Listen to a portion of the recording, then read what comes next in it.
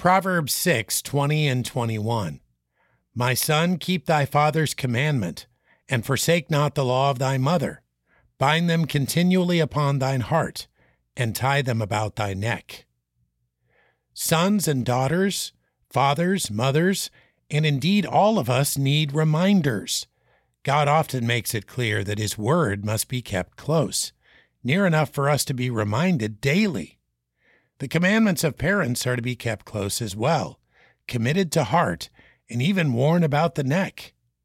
It is the wisdom of God, passed down by parents, that must be cherished enough, deemed important enough, to keep close at hand. The act of memorization is not worthwhile merely as a religious exercise. The quick recall of God's word is a utility to be employed in times of trouble, or a guide when decisions must be made. Wise words from parents, written in a bedside journal, or better still in the memory, are tools for a life that is moving too fast. These words have need to be bound and tied, for we too often forget. Some work must be done to prepare these reminders, but the effort is worth it.